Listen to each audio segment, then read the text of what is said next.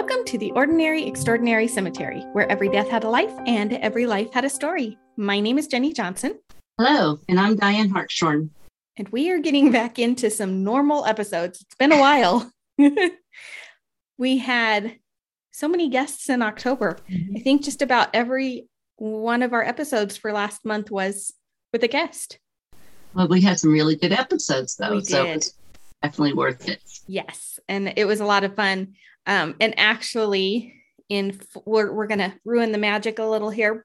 Full disclosure, normally when Diane and I do this, we record generally the week of the episode that comes out, sometimes maybe a week ahead of time, but we don't usually go too far ahead. But for October, because we had all those guests lined up, we actually recorded several episodes in 1 week because that's when our guests were actually available.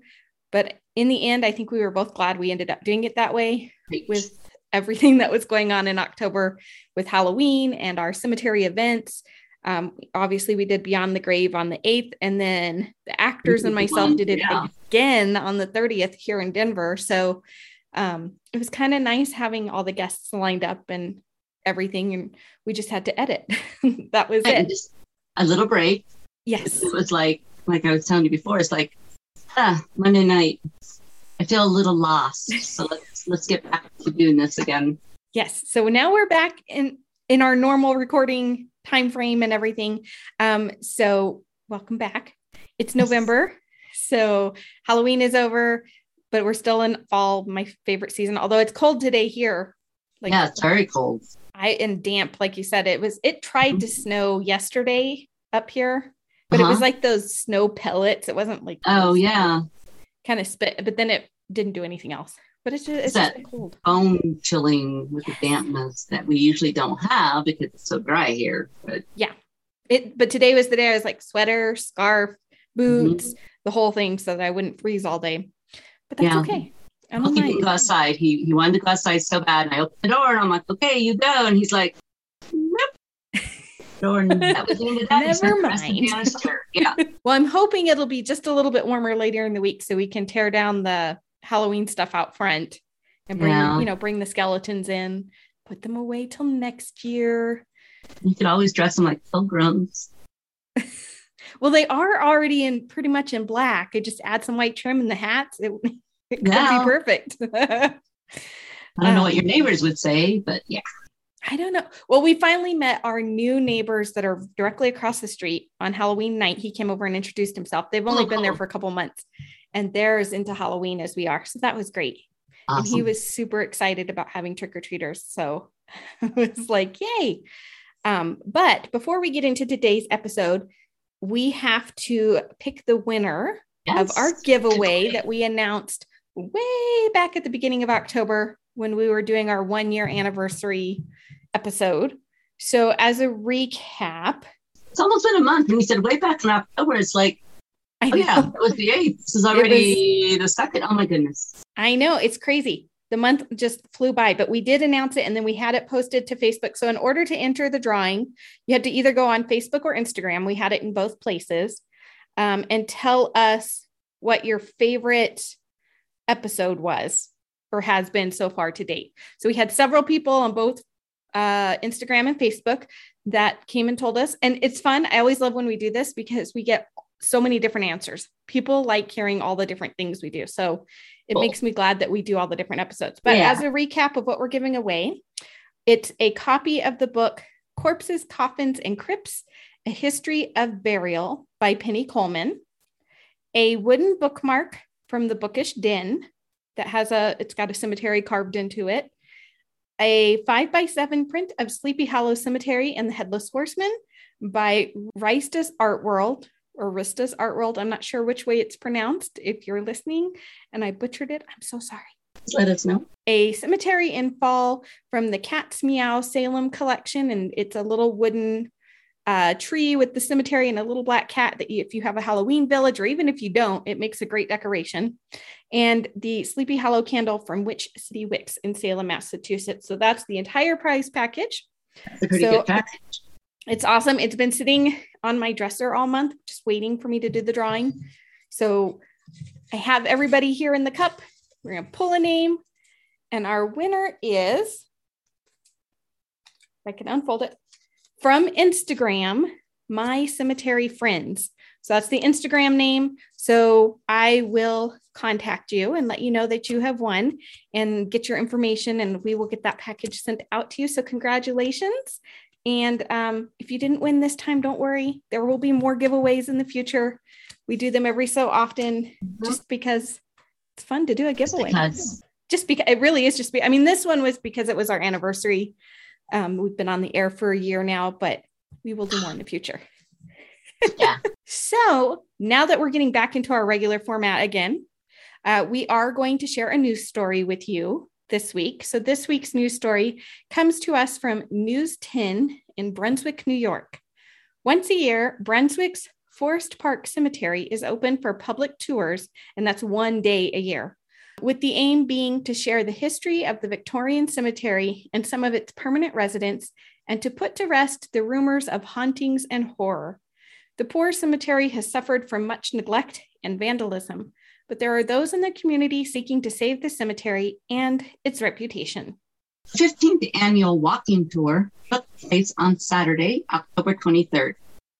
According to those in charge, the tour is not held in October because of spooky season, but rather because October is American Archives Month, and town historian Sharon Zankel wants people to connect to the importance of written records showing the history of Forest Park Cemetery.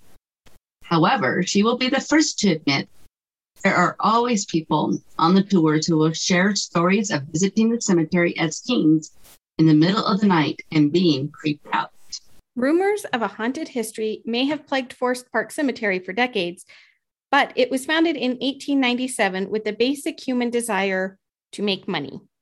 There was a time in the 1800s when there were cemetery syndicates that went out into communities and would pull together a group of businessmen to invest in the creation of a cemetery as a moneymaker, explained Zankel. So we had a group of men with no experience as undertakers, park operators, certainly not as cemetery operators, and they thought this would be a good idea. They weren't good businessmen either, it turned out. After spending $75,000 on 200 acres of land and $50,000 on an impressive marble and granite receiving tomb, the corporation went bankrupt in 1913. So did the second group that sold all but 22 acres to what would be the Country Club of Troy.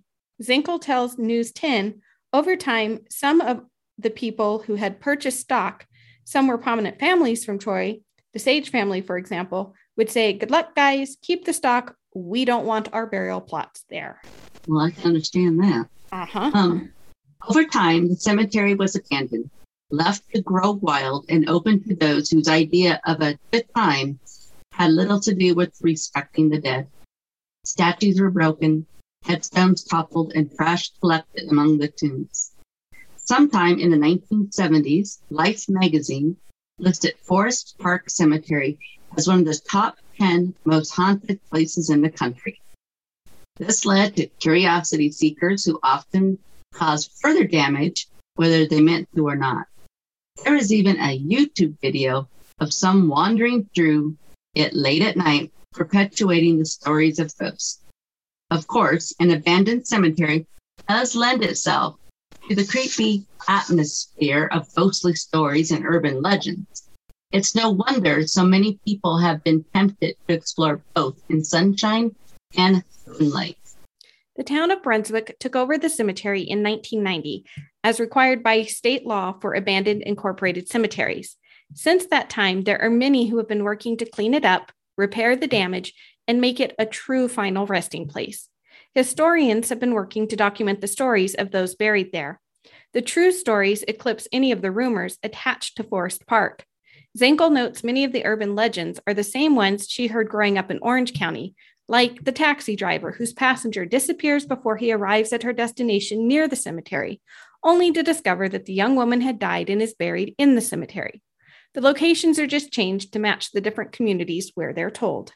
Each October, cemetery gets many calls from paranormal researchers asking permission to investigate the cemetery. They are always told no.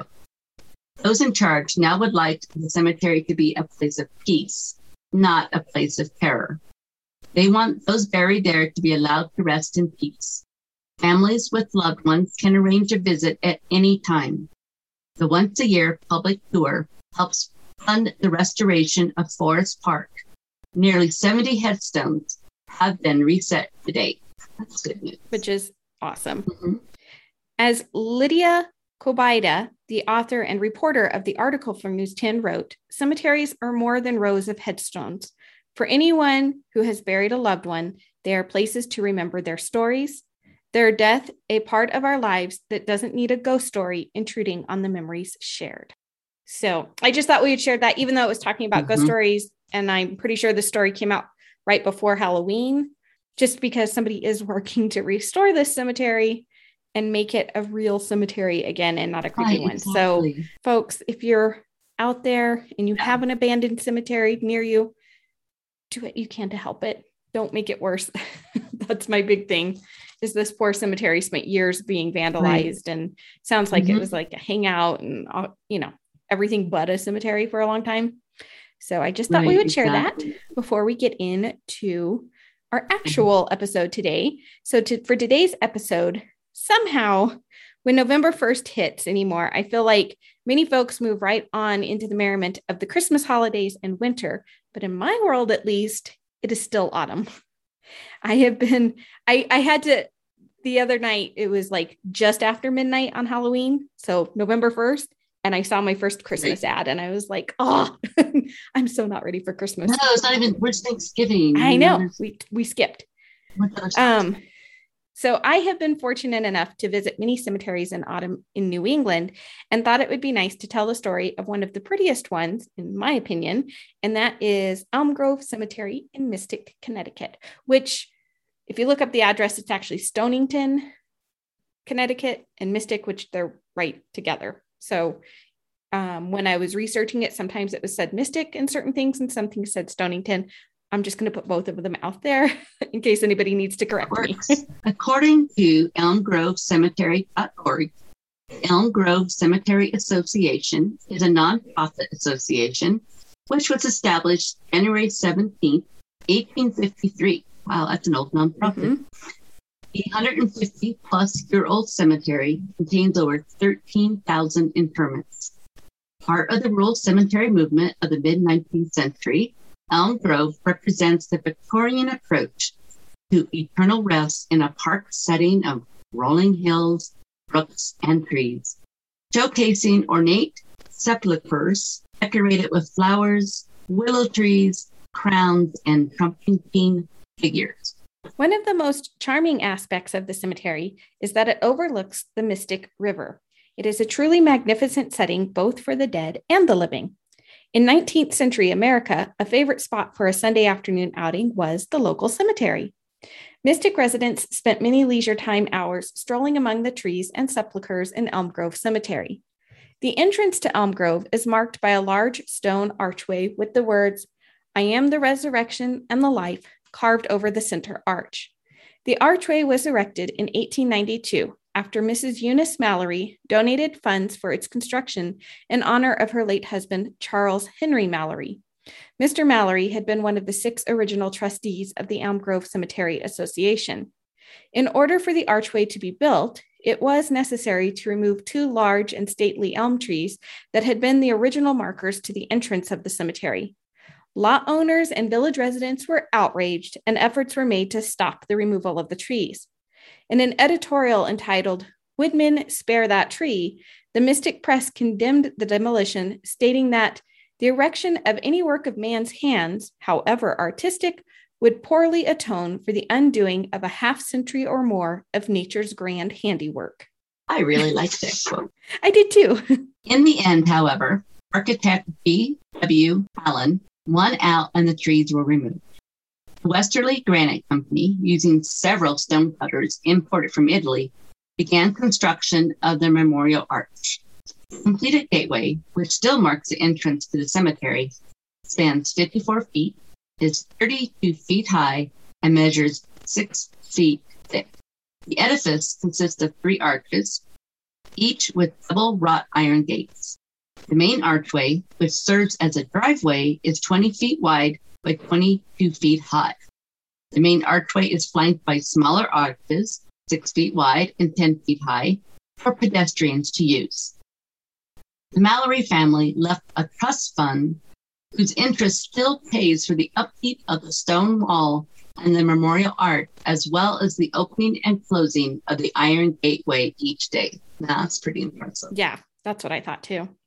While the famed Mount Auburn is the inspiration for the park setting of the cemetery, its landscaper, a Mr. N.B. Schubarth of New York, planned the layout of the cemetery to mimic the shape of an elm tree. Commencing at the gate, winding along the outskirts of the grounds, and returning again to the gate. All other avenues measured 18 feet wide, except for Cherry, which is only 16, and Beach, which is 10 feet. All paths were 6 feet wide, and a 2-foot border was set off between avenues, paths, and lots to plant trees, shrubs, and flowers. A 1-foot space separated individual lots, and a 6-foot-high fence of yellow pine pickets with stone posts enclosed the cemetery grounds. By vote of the trustees, the cemetery was open to the public from dawn to dusk.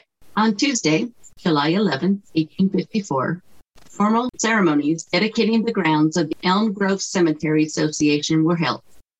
Addresses by several clergymen marked the occasion, with music provided by the Mystic Cornet Band.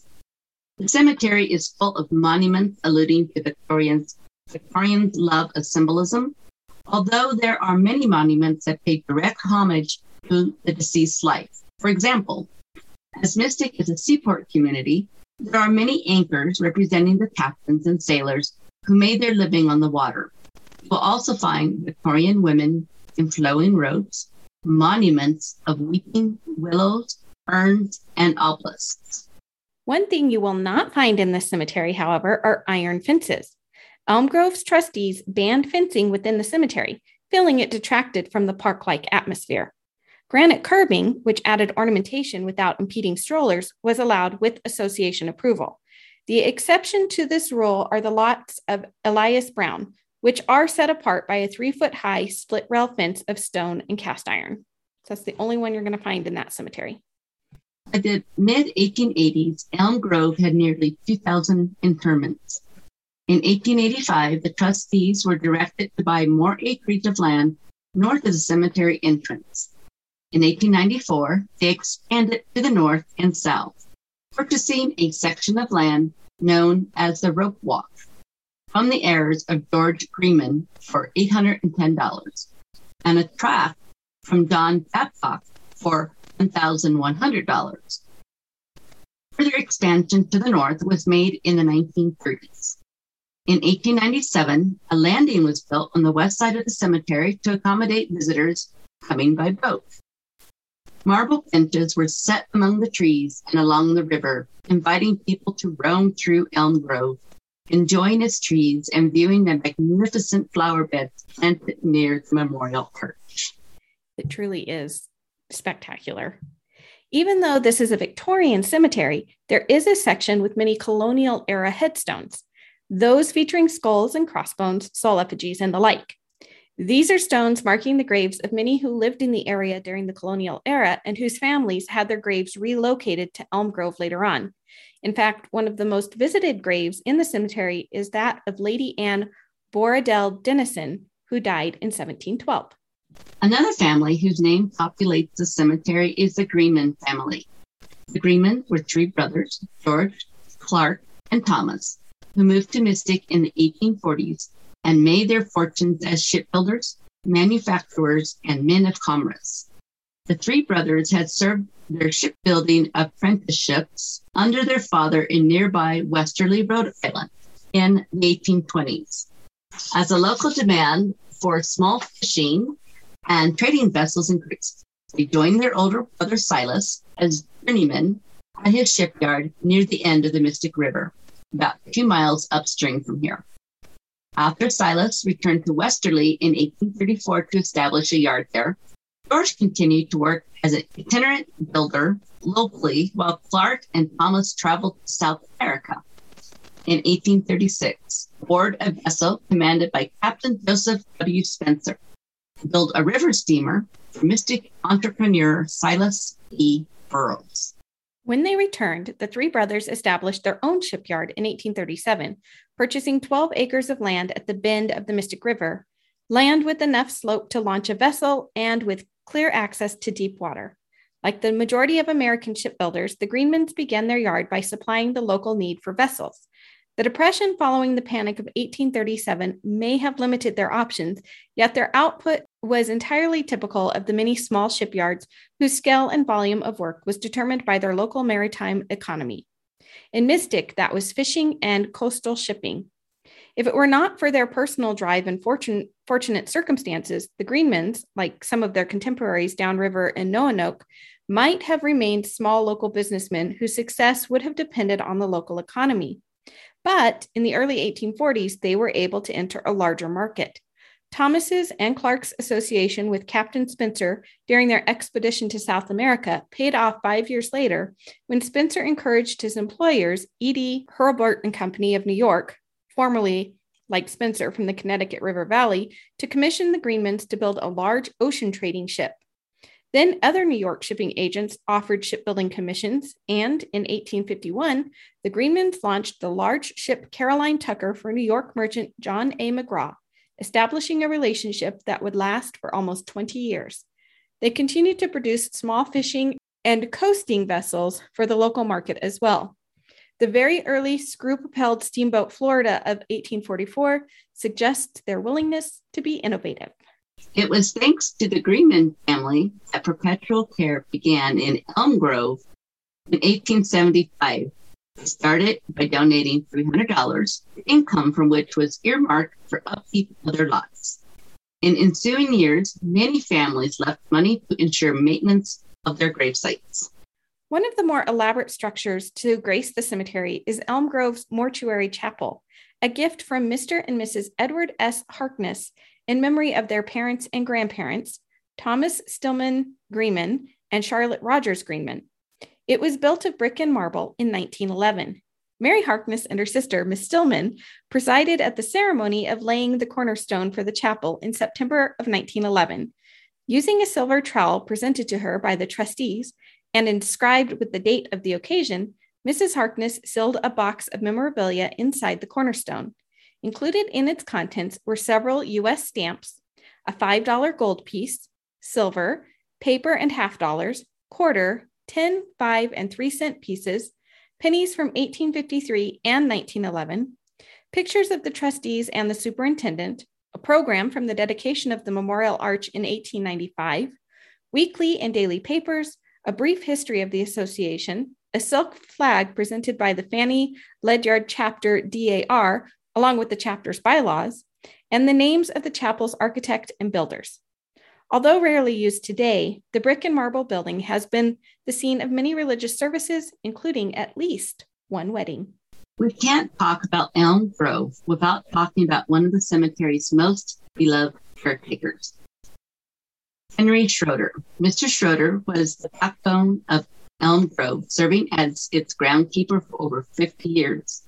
Until his death in 1923.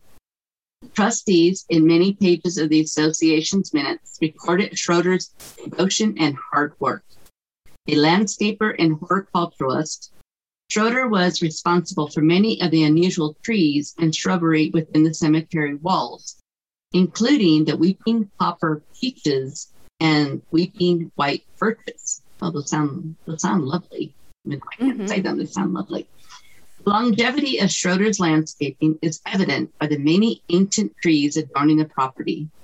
The only deterrent to his handiwork was the 1938 hurricane, which destroyed nearly half of the cemetery's trees. The trustees showed their appreciation to Schroeder in many ways through the years. In 1891, they gave him Cemetery Lot 981 for faithful service. He and his family are laid to rest on the site overlooking the lily pond and its 4-tiered fountain erected in 1909 with funds donated by J.E. of New York, formerly of Mystic. In 1916, the association presented Schroeder with a gold-headed ebony cane for 49 years of service. The following year, the board marked the 50th anniversary by bringing $100 in gold to the superintendent's house because he was too ill to attend the annual meeting. And the superintendent's house is still right there on the cemetery grounds. And I think they still actually use it as for that purpose. So I think they still live there. That's cool. And that's cool that he was so acknowledged for his hard work. Yeah, because that's a lot of hard work every day, all day long. But he did it.